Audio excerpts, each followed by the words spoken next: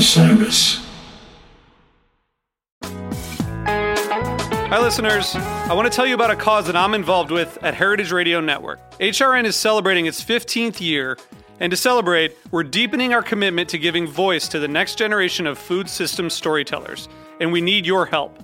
Our internship and fellowship programs help activate new possibilities for underrepresented and underestimated young people through experiential journalism, audio engineering, and production training. Through these unique programs, HRN helps food equity stewards build essential workforce readiness skills that expand their potential and foster economic mobility. Please consider supporting these critical programs. And with a minimum donation, you can be entered to win a dinner for two at an amazing restaurant in one of 8 cities and tickets to a concert at a great venue in one of those cities. We have incredible partners across the country who have donated, as they also share our passion for helping to educate the next generation of food systems storytellers.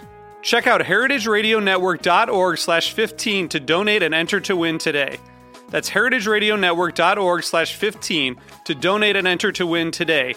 And make sure you donate before March 31st. Thank you. Hey everyone, it's Cam Hurt, host of the Best Show Ever podcast, and we have got a second season coming out very soon that I am very excited about. We've got some very cool special guests, including musical acts that we all love, like Karina Reichman, Daniel Donato, Jake Brownstein from Eggy, Rick and Peter from Goose, and many more. Tune in for new episodes dropping on Osiris Media March 5th on the Best Show Ever podcast. Welcome back to We Move Through Stormy Weather, a Fish podcast where we compare and contrast songs and the evolution of their jamming styles throughout the band's career. My name is Ryan Storm, and today I am joined by Matt Kolinski. Matt is a Chicago native who currently resides in South Burlington, Vermont. He manages acts like Goose, The Works, Rumpke Mountain Boys, Spiritual Rez, and more. Matt has also worked with bands like Pigeons Playing Ping Pong, Spafford, Dopapod, and Turquoise in the past. His love affair with Fish started in the mid-90s when he first heard Fast Enough for You off of the band's 1993 release Rift. The rest, as they say, is Fishtory. Say hi, Matt. Hi, Matt. How are you, Ryan? That works. Thank you so much for being on today. Very excited to get down and talk some Fish with you. Why don't you just tell everyone, how did you get into Fish? Well, I got into Fish, as you just mentioned, probably in the early 90s. It sounds like you corrected me. Was it 1993 that album came out? Okay. Yeah, 92 was Picture of Nectar. Sure, right. So I kind of wrote that off the top of my head, but it was around that time. I graduated middle school in 1992. First freshman year of high school was, that 92, 93 year. And I had just gotten into playing guitar. I was really into metal, bands like Metallica, Megadeth, Pantera, stuff like that. Things were transitioning into the grunge era, like Nirvana, Alice in Chains, Soundgarden. I was getting into all of that. And a lot of what me and my friends who played guitar did at the time was we oftentimes bought Guitar World magazine so that we could learn how to play those songs of those bands that we loved. And, one day there was a little baby article about Trey in there and something about, that album that had just come out. And, I kind of dug into it a little bit. And I'm a big fan of the sad song. I like, that the ballad, that mellow ballad kind of vibe, the Black Muddy River, Jerry vibe. And, so for obvious reasons, knowing that about me, you would understand why I was really turned on by Fast Enough for You. That song it's such a great song. Yeah, it's just, it really is. It's some of my favorite Tom Marshall lyrics, one of my favorite Fish songs, in 20. So that was, early 90s. I slowly, morphed from metalhead, grunge head into hippie throughout the 90s, not seeing Fish at all. Did not get to go see them. When did you first see them? My first show was June 30th, 1999 in Ah. Bonner Springs, Kansas. I do have an unripped ticket stub to see the band. This is back when they ripped them, but to see the band do their Halloween performance of Quadrophenia at what was known at the time as the Rosemont Horizon, and just outside of Chicago in Rosemont, Illinois. Yeah, I never saw them then. I could have. There's just a number of like historical Chicago area performances that I did not see. They played Farm Aid, where they played with Willie Nelson and Neil Young together. There was the UIC Pavilion run in '98, fall of '98. The Farm Aid happened just a few weeks earlier than that in Tinley Park, Illinois, and I just did not go. I was raised with the Dead, by a couple of kind of 9 to 5 hippies, if you will, and I just didn't really want to be part of that scene anymore. And I really tried my damnedest for a long, long time to not be part of it, but eventually. I was. We all give in eventually. We do. I was going to school at a local community college called College of DuPage, and I was working like as a driver at Papa John's or something, during the day. And one of the guys I worked with was like, "Yo, dude, I'm going to get my check, and we're driving 8 hours to Kansas City, basically Bonner Springs, to go see Fish." And I went with him to get my check, and we both left and drove to Kansas City, and that was how it happened. It was like the best experience ever. How many shows are you at now? I don't count, but I'm going to say it's probably about 100, 120 or something like that. That's awesome. I used to do, the counting shows and, when was the last time I saw a song, but now I go in with no expectations because I find that it just makes the experience that much better. When was the last time you saw them?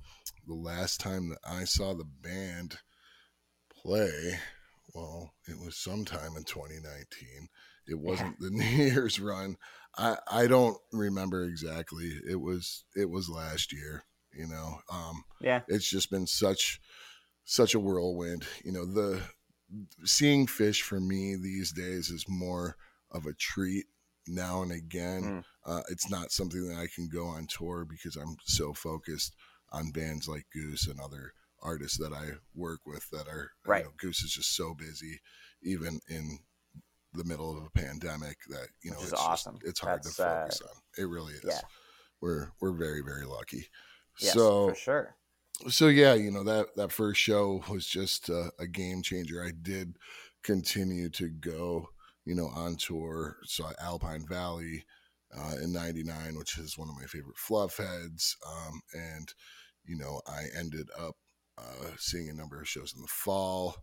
They did that holiday run that year because going into the New Year's show, which was Big Cypress. I think the point of the holiday tour was a couple of reasons. I think one was because it was a holiday celebration and everyone was talking about Y2K at the time and how everything, at the stroke of midnight, the world was going to blow up or something. But now hearing a lot of information come from people who were part of the organization at the time, it sounds like, there was talk of Big Cypress being their last show for God knows how long, but it ended up going like almost another year. They ended up doing the hiatus after 10/7/2000 in Shoreline, but it sounds like they could have easily just stepped away then after Big Cypress as well. And maybe that's why they did the holiday tour, to make a bunch of money. Who knows? Yeah. Well, it was a great holiday tour, and I guess you seeing a lot of shows in '99 really, puts your song pick into context, which is you picked "Split Open and Melt." Which why don't you talk a little bit about why you picked this song to talk about? Well, we could do a whole episode about Big Cypress. Split Open and Melt. The jams in general are some of my favorites that come out of the song.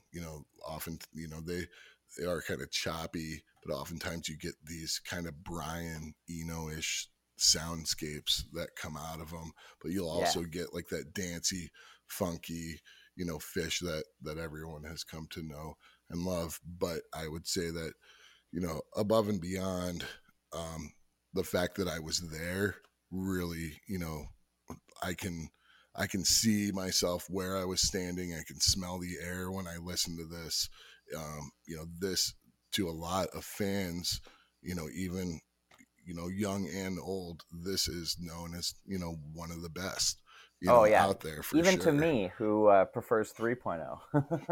Right. So you turned 20.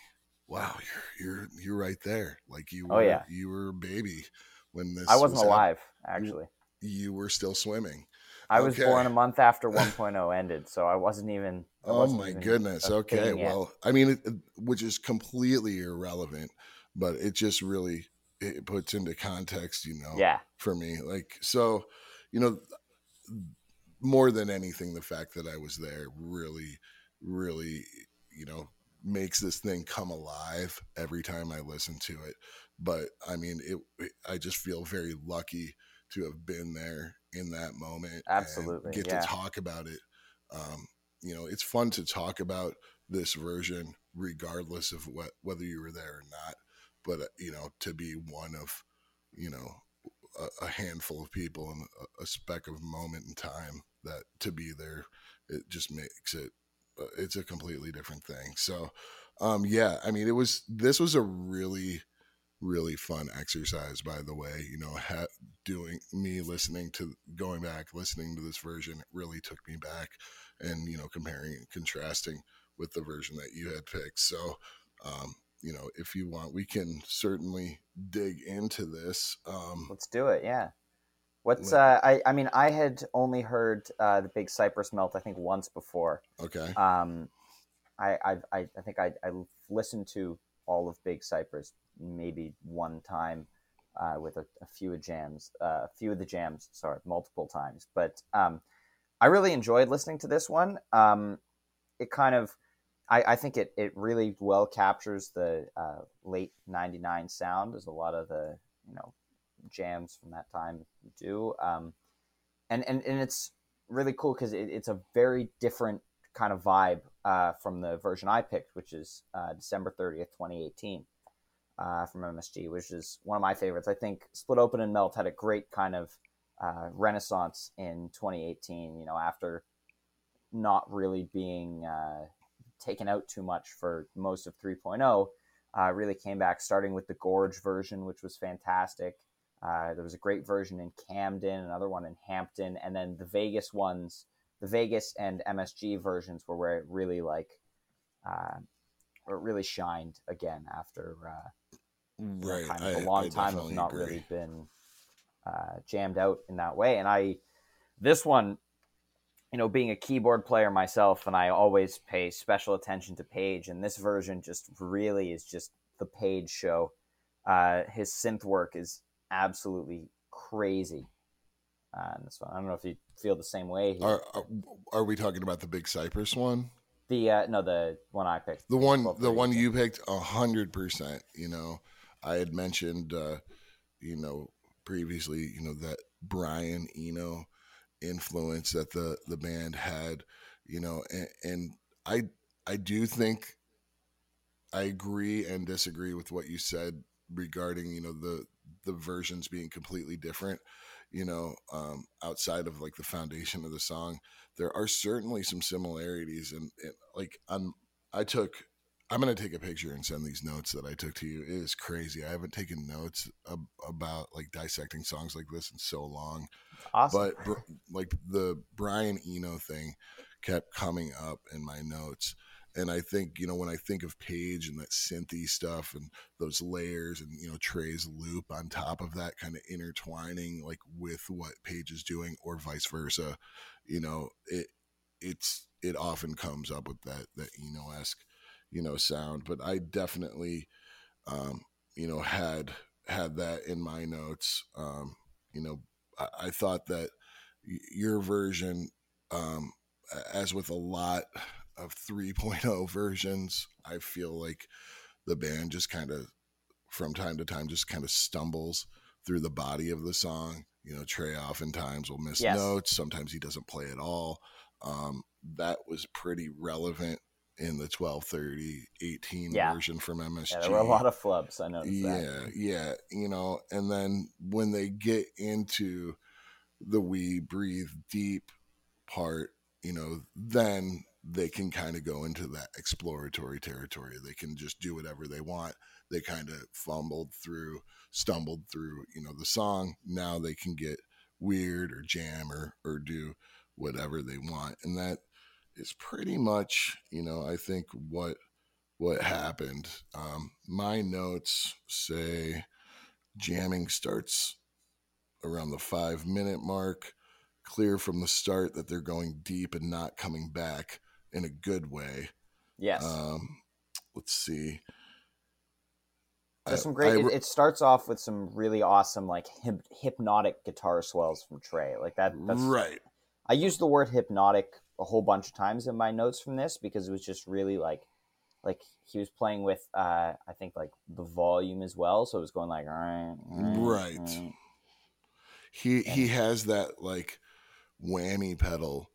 People called it the whale call, like back in 2009 when they came back, and he like uses that a lot, like in this version.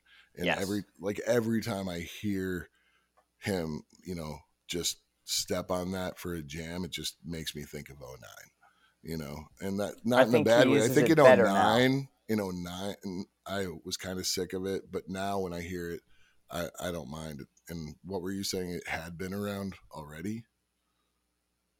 Well, I mean, he's had the whammy pedal for, almost all of the band's career, but the whale call, I think, when they first came back after the breakup, was kind of a crutch for Trey. I agree. And he kind of, he went to it when, he wasn't sure where to go in the jam, and it wasn't always used to great effect or well. But I think in this jam, it's used to great effect, and I think it really fits with the vibe of the thing, especially early on in the jam.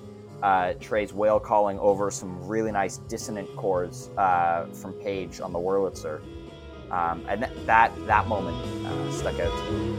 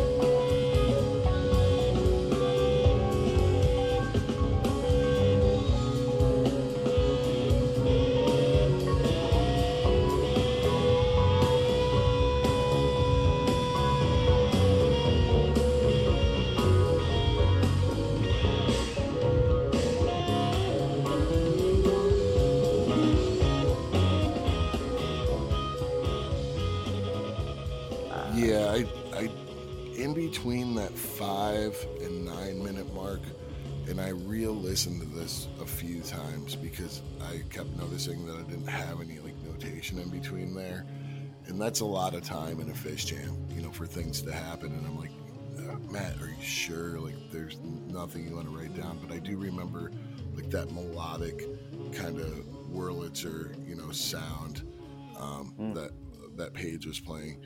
My first like major note comes in around 9 minutes. I said around 9 minutes, lots of exploratory soundscapes. 9:15, Trey hits this funk chord / tremolo, like Brian. That's my first Brian Eno, like notation. Like it's, if you're listening to us talk, people, you might hear, you know, the split open and melt like dun dun dun. That's not what's happening at all right now for the record. Like not at all. Like we can do some weird sounds in the microphones and it probably would be more accurate. Then around 9:30, I have Jam takes a left turn, continues the soundscapes theme, but driving down a different road. Yeah, I have the same timestamp as just it starts going to space. And I think one thing that really kind of changes the tone of the jam as well is there's a very subtle synth swell from Page just before the 7 minute mark. And then he switches over to the Rhodes at the 8 minute mark, which always gives, I mean, I absolutely love the Rhodes and how Page uses it. And I think it adds a certain vibe to the jam. You know, it can either, you know, it kind of gives it a spacey or almost otherworldly quality because of the phaser on it. And I think in this jam, it just really starts to, you know, take it out there. And, you know, I think Trey's playing is definitely influenced, obviously, by what Page is doing. And then when he starts after the 9.5 minute mark, when he hits the Yamaha CS60, and my note says, Page hits the CS60 and begins summoning aliens, which I think is a pretty good descriptor of the sounds that are coming out.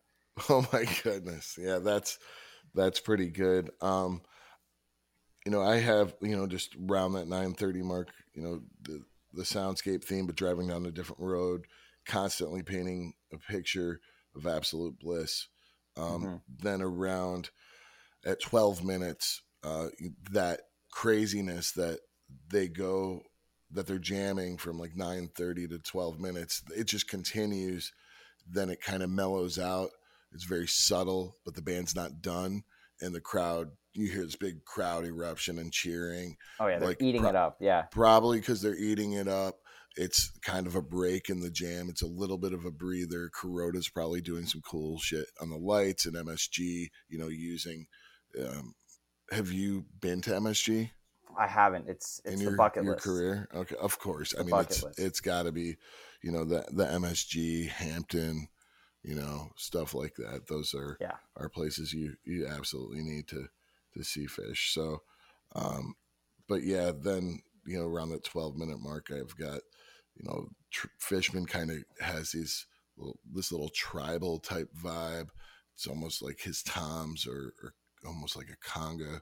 It's crazy how similar our notes are here. I have Fish is at that point playing more of like an accent role to the jam. You know, he kind of abandoned his like ride cymbal or hi-hat and snare beat and is like, you know, playing on the toms and he's like cymbals. And you know, he had kind of been a little bit more underlying in the jam up until this point, but because of his like high-pitched percussive instruments that he's playing at this point, I think he's more at the forefront of the jam. He's making himself more known for a little while. Trey just continues with those loops, like screaming, like melodic vibes, you know, and shit, like crazy shit like that. And you know, I think one thing that I want to note, because I don't have many notes in between the Trey screaming melodic part around 12 minutes and the end of the song. Trey brings us back around like 15 minutes, but I made a specific note that once the first time I listened through, and then when I look back today, I was pretty intrigued, and I actually went and listened to this. So the jamming of this sort, I remember for the first time going when I was on tour in 2004. They were doing a lot of just like thick, like synthy stuff, and the feedback. A specific note that I made on a specific song regarding this jam was the Sense and Subtle Sounds jam from August 12th, 2004 in Camden. So I went back and listened to that, and I remember I was there. I remember seeing Trey. That was obviously a very sensitive time in the band's career. It was the last real quote unquote show before Coventry happened. Yeah. And Camden is Philadelphia pretty much. It's like Brooklyn to Manhattan, just right across the river there. And I just remember Trey was down on one knee for half the jam, just basically like ramming his guitar into his amplifier, creating these swells and feedback, and it was like blissful, but it was like angsty, like Kurt Cobain, and he was just like letting it all out.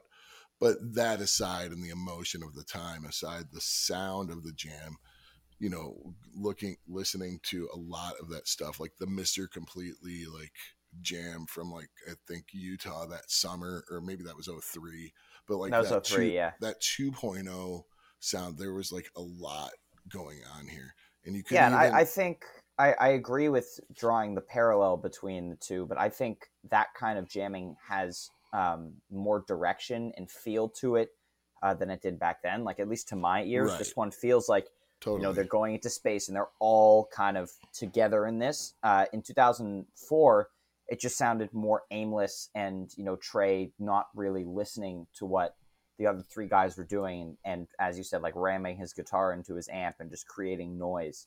And obviously that's a byproduct of his obviously his state of mind and how he's not on Oxy now. But yeah, and I thought it sounded kind of like a 1999 jam. There is definitely that towards too. the end. It was and like I listened to this one or something. Yeah, and I listened to this one before the Cypress one, and I expected the Cypress one to be a lot more similar than it actually was. And it was really cool listening to how, instead of going into deep space, to my ears, the Cypress one stays mostly type 1 for the first 10 minutes or so, and then kind of moves into this really happy and uplifting jam in space, which I really liked. Kind of went in the opposite direction that I was expecting it to. Right. It was really cool.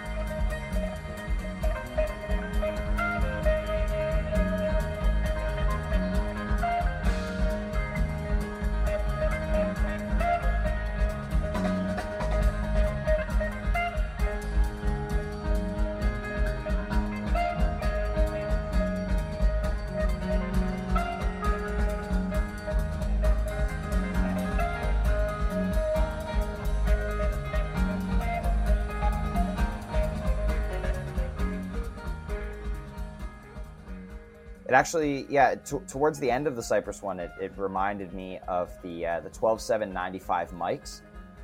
Just kind of the the jam they were playing, it like that happy melodic. It sounded like they were about to go into Weekapog. Right. I mean, we didn't really. I've got a whole other page of notes for the Big Cypress split open and melt. We can certainly get into that, because that that part that you mentioned, that kind of happy melodic, like the end of the jam, that goes into Catapult. Spoiler alert. But that's really what ties it all together and really, makes the whole jam. And I hope when you listen to it, I know you're only listening to it for the second time. I'm assuming you were listening to it on relisten.net. Yeah. In the way that it's chopped up, it would be shown as Split Open and Melt and Catapult as separate tracks, and they are not. It is Catapult sung over basically the end of the jam in Split Open and Melt, which never finishes either. So I would. Because to my ears, it was kind of an unfortunate ripcord. Like, I was ready for that jam to keep going and going. It really, I completely disagree. It was basically, which oftentimes happens, like when something is tagged as Catapult, it's tagged as Catapult because they sang Catapult, or just spoke the words, like spoken word style, over a jam. But it's kind of a mashup of sorts. It's still Split Open and Melt, in my opinion. They do that with Kung as well. Like sometimes it's not like on its own anywhere. Like one of my favorite drowns ever from Charlotte in 2003, like they're doing like this Black Sabbath jam and they sing Kung over it. I would say that that's still drowned, with Kung in the middle of it. This I would probably, that's how I look at it. I never really looked at it the way you did, where they just now I'm going to go back and now after we record, I'm going to go back and listen to that. I would definitely encourage you to do that. I think that you'll understand, where I'm coming from, because in my opinion, that jam and then them singing Catapult over it is what makes this what some consider the best or one of the best Split Open and Melts of all time. Yeah, so I want to get into this one more. I want to hear, to your ears, what you love so much about this one. Because to me, it didn't, as much as I loved it, my version to my ears sounds like it's a lot more, exploratory. Like there's a lot more going on to my ears. And it was kind of the opposite of you. You didn't have that many notes for my version, and I had like twice the amount of notes for my version that I did for yours. I mean, I had a page. I had a page for 12/30/18, so I just didn't want to, take like 2 hours talking about the version, which I could do, just about any good Fish jam. But, so for mine, basically it starts the band getting into the jam around, I've got at 4:39, and I'm listening to all of this stuff on re-listen. Some of the stuff is official live releases, but just because everything is there in one place, it's easier for the sake of the conversation to have those types of timestamps here. So I have at 4:39, the band goes into the jam. I've got a little sub note that says, when going into a Split It Open and Melt jam, I think of the yes and quote unquote format the band has integrated into their improv, from the Second City crew in Chicago. Are you familiar with that? Yes. Yeah. So that's kind of like what is happening here. And honestly, I listened to like 7 different like killer versions of Split Open and Melt today, like 8/10/97, awesome. 8/16/93 from St. Louis they're completely different entities, but they're Oh still yeah, fantastic versions, right? So, that's something that that with Split Open and Melt, I think when they start the jam, it more than almost any jam vehicle in the Fish catalog, they use that yes and method. Like you hear someone doing something and then you hear someone subtly following it, and maybe it catches on and maybe it doesn't. So I'm hearing this for probably the first couple of minutes, which is pretty much par for the course for the late 90s in a Split Open and Melt jam, where they're kind of like doing something, someone's following someone else. Oftentimes in 99, Mike was leading jams with his just phenomenal bass playing that year. yeah. Like again, what we know now, what was going on in the band's career at the time, Mike was definitely the glue holding things together, I think. For I sure, think and you there's a can lot see of with people. the stage position shift in '99 as well, putting Fishman and Mike in the middle, as well as showcasing the kind of divide between Trey and Page that was happening at the time. Right.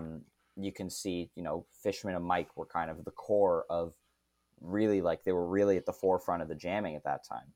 Right. So that's pretty significant. Ironically, my first show, 6/30/99, was the first show that they The had debut that of that stage plot. lineup.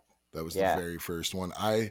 It was, even for a guy who hadn't been to a show, I knew enough about the band at the time. I was, as much engulfed in the band as you are at your age, like, which was, I was your age at this time pretty much.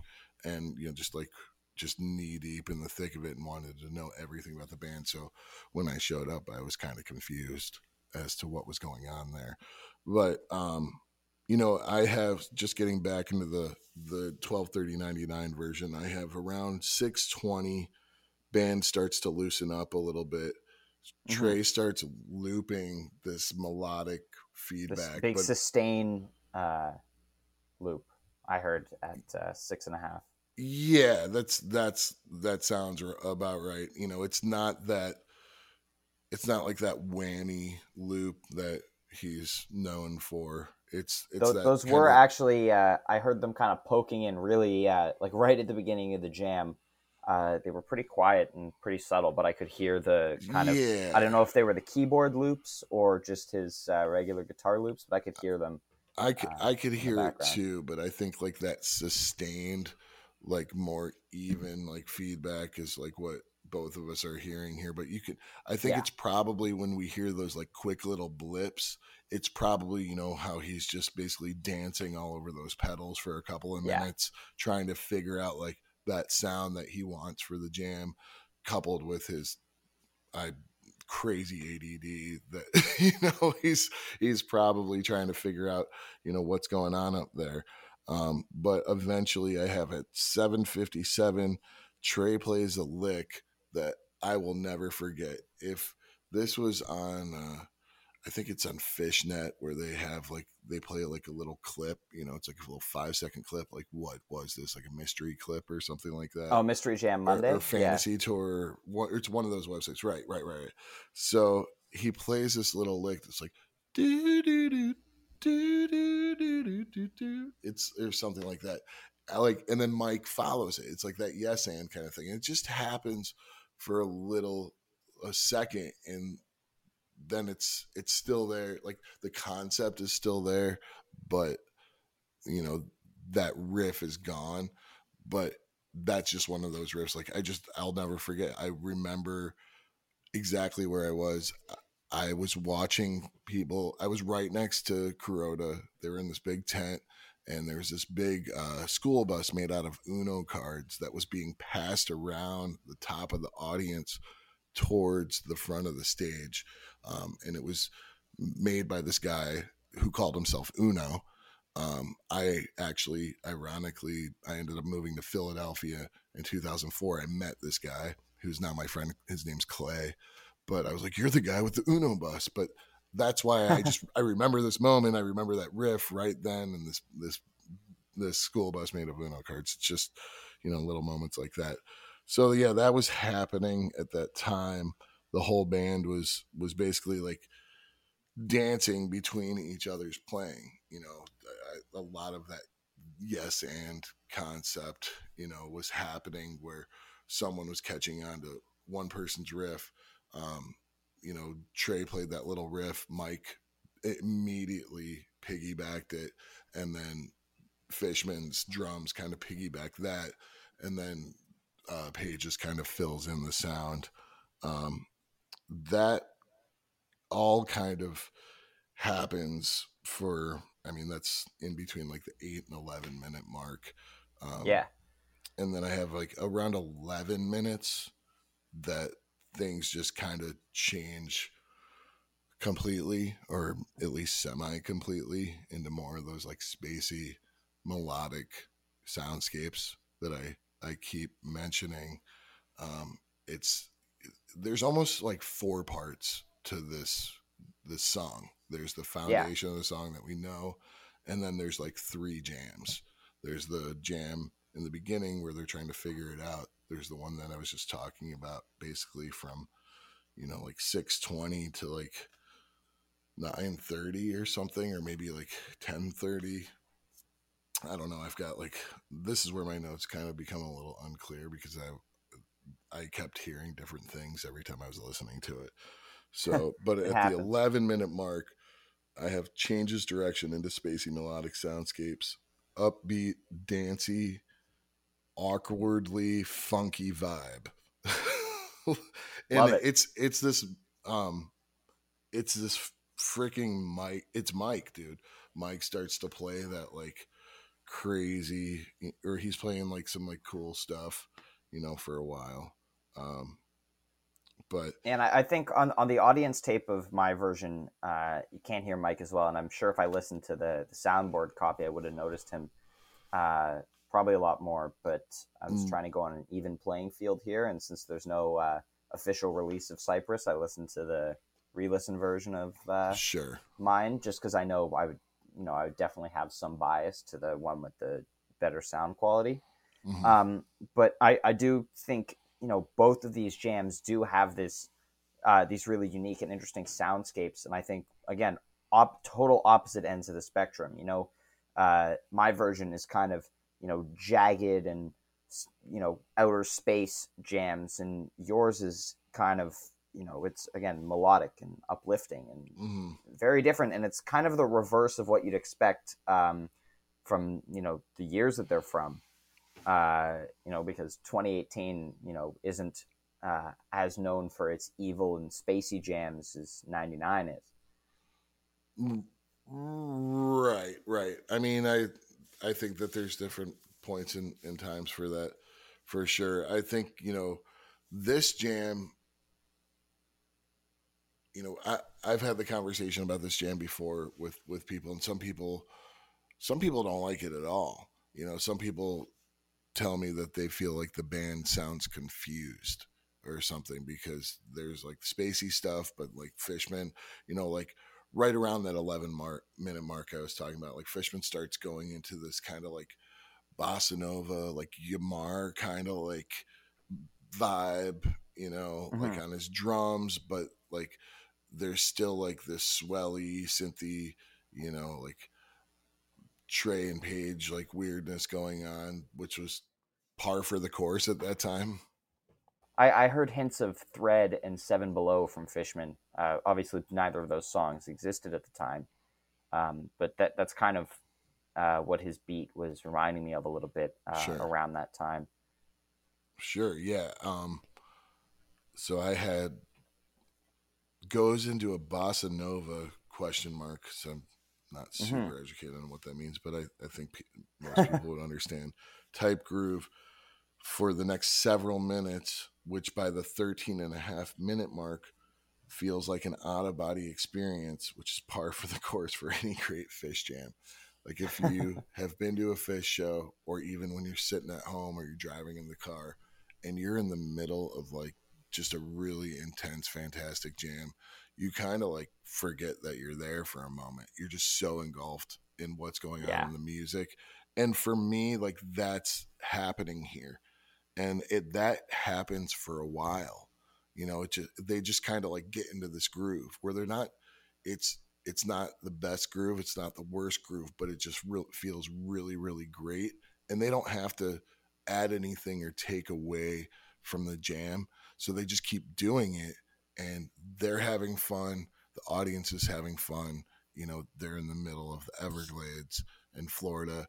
Everything is right. You have to remember this is the day set of New Year's Right. Eve. Yeah, it's not even So the big one. It's light outside when this is happening. There's not like crazy like Corona lights happening. This is at like 5 o'clock in the afternoon. So it's a different type of vibe too, and they can see the crowd, they're seeing everyone dancing, having fun.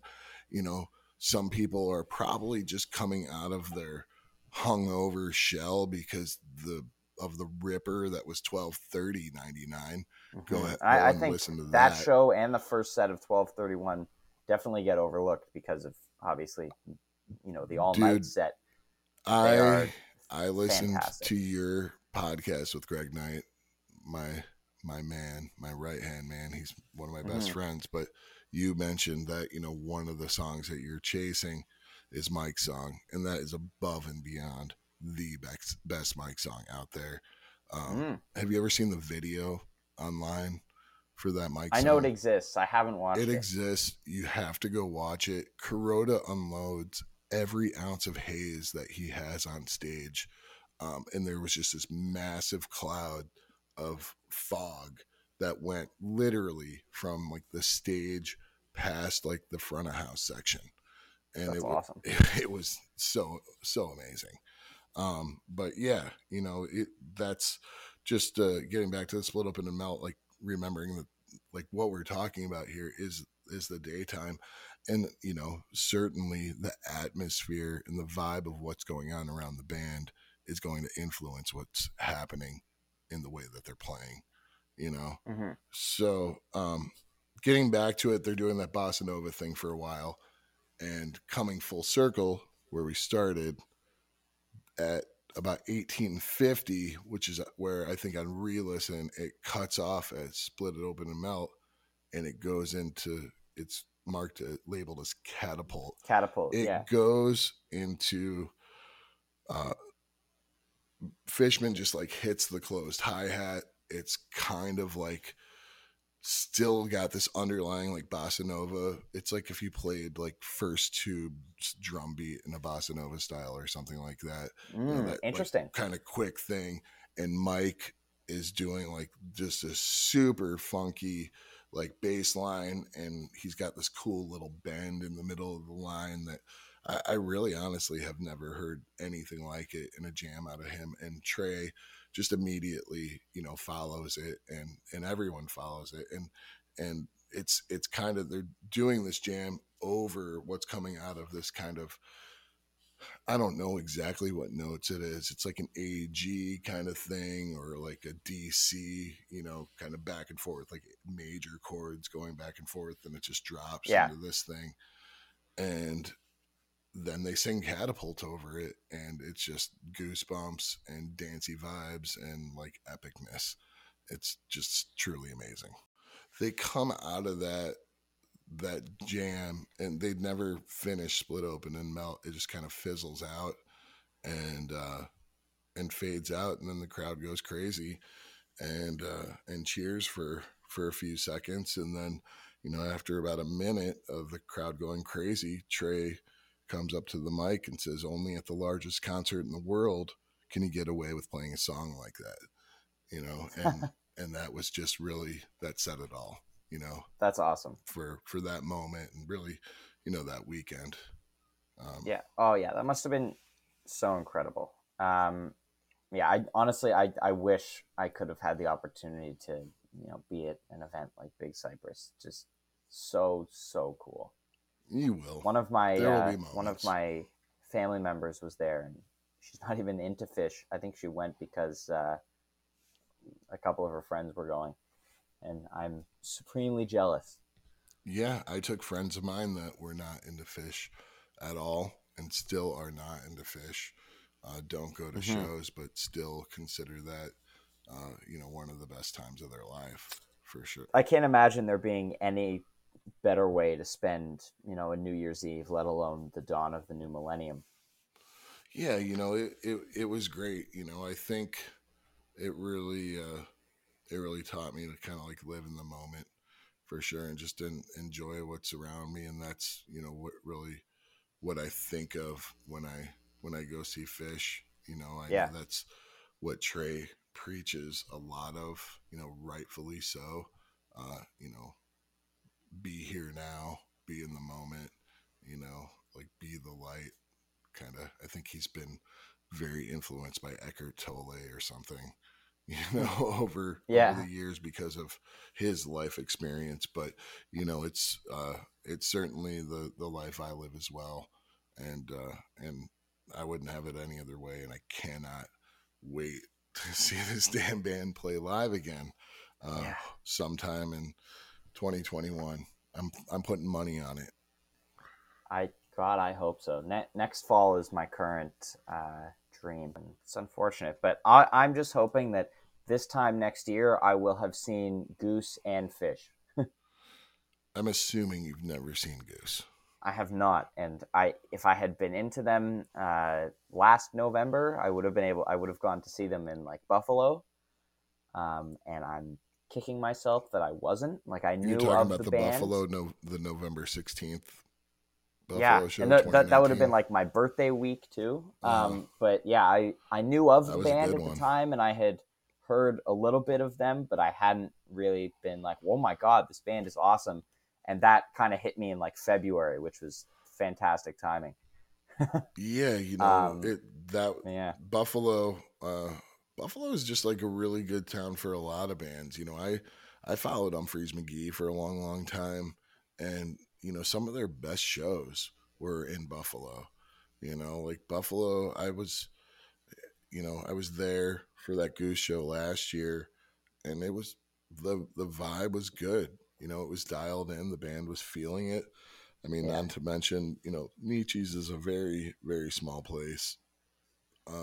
And it was just packed to the gills. Probably one of the most packed shows I've ever seen for Goose, regardless of venue size. Just the ratio of people to space. hmm There was no space, all people, but it was definitely, one of the highlights of the year for sure. Um, yeah, yeah. so, I need to. Humphreys is on the list for bands I need to see as well. I've got so it's a long list now. But yeah, I'm hoping. I'm hoping that the Fish original were supposed to be fall tour rumors for this year are the same next year because there was rumors of either Buffalo, Rochester, or both, or 2 nights in one of them okay, yeah, for that a Fish fall tour, and I would love that. I have a theory and a hope as a Fish fan, and this in no way, shape, or form is a official news as a representative, like being in the industry or anything. I do not know Mm-hmm. anything about Fish's tour, but my hope as a Fish fan is that they will start at Dick's, and maybe like Dick's, instead of being the end of summer tour, will be like a beginning of a fall tour. Mm. And I think that could be good timing, even if they don't like play the next weekend. Maybe they play Dick's, they just fire it up like they do for 3 nights, and then they come back like 3 or 4 weeks later and start playing shows, and maybe they play for like a month, through Halloween. I think Halloween's on Yeah, a Sunday next year, so they ended on a Sunday night barn burner Halloween show, and then come back a couple of months later and play MSG. yeah. Who I'm knows? hoping we do get a more extensive touring schedule next year. I think I could the see only that happening. obstacle in the way of that would be the usual Mike and Paige don't want to be away from their families for that long. Yeah, but But I I could see know, the band like wanting to play because oh, absolutely, they understand when they're able to play.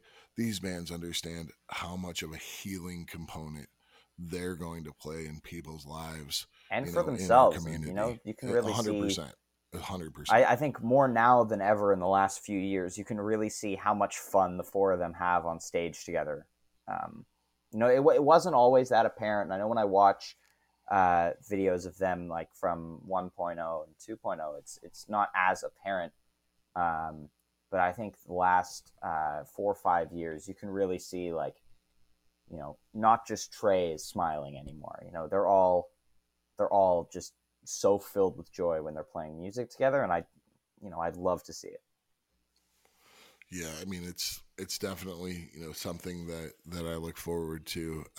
I feel extremely fortunate that in the midst of this ruthless year that we're having in the music industry, I've watched so many of my friends who own venues lose their venue. People who work for venues and bands and stuff, they lose their job. They're driving a truck now. They're selling houses now. They just could not sustain themselves. But right. I feel extremely fortunate that there were ways that allowed musicians to play music, like the drive-in scenarios, the socially distant pod scenarios. And therefore Goose was able to play, and the fact that the guys decided that they felt safe enough to get out there and go play is just those great. were some phenomenal shows. Yeah, I mean it really starts with the promoters, making sure that the bands are in a safe environment, and our agents and a gentleman that I co-manage the band with, just filtering out everything, making sure that the guys are in a safe space, and not just the guys, but our crew, because this is not just the people on stage, the crew that gets there at 8 a.m. and leaves at 2 a.m. Right. Like they are the guys that make this shit happen. The band can play fucking awesome music. I mean, the band loads their own gear as well from time to time, but props to not only our crew, but the crews of all the venues and all the bands that were able to get out there and at least try to make something happen this year. It's just been such a crazy year, and I really hope for the best for everyone in our industry next year for sure. Yeah, absolutely. And I think that's a great place to wrap up the episode. I'd like to say thank you so much, Matt, for coming on. It's been awesome talking fish and Split Open and Melt with you today. I'm hoping we can meet at either a Fish or a Goose show in the future. Yeah, we'll do both. I really appreciate you having me on. Keep doing it. I really love this format. It's a really cool exercise. I'd also like to remind people to get out and vote if you live in Georgia and you're listening to this podcast. Yes. And also thank you to Greg Knight for connecting the two of us. Love you, Greg. Much appreciated. Thank you, everybody, for listening to this episode of We Move Through Stormy Weather. Hope you have a fantastic day, and we will see you next time.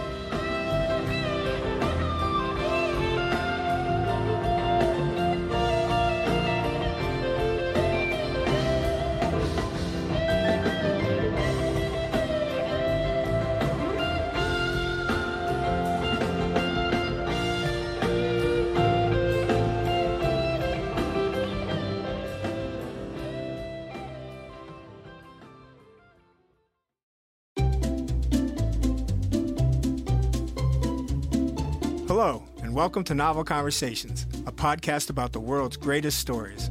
I'm your host, Frank Lavallo, and for each episode of Novel Conversations, I talk to two readers about one book. And together, we summarize the story for you. We introduce you to the characters, we tell you what happens to them, and we read from the book along the way. So if you love hearing a good story, you're in the right place. Our 9th season is coming this fall. Tune in to hear from some of the all-time great authors, Charles Dickens, Jules Verne, F. Scott Fitzgerald, and more. Subscribe to Novel Conversations wherever you listen to podcasts.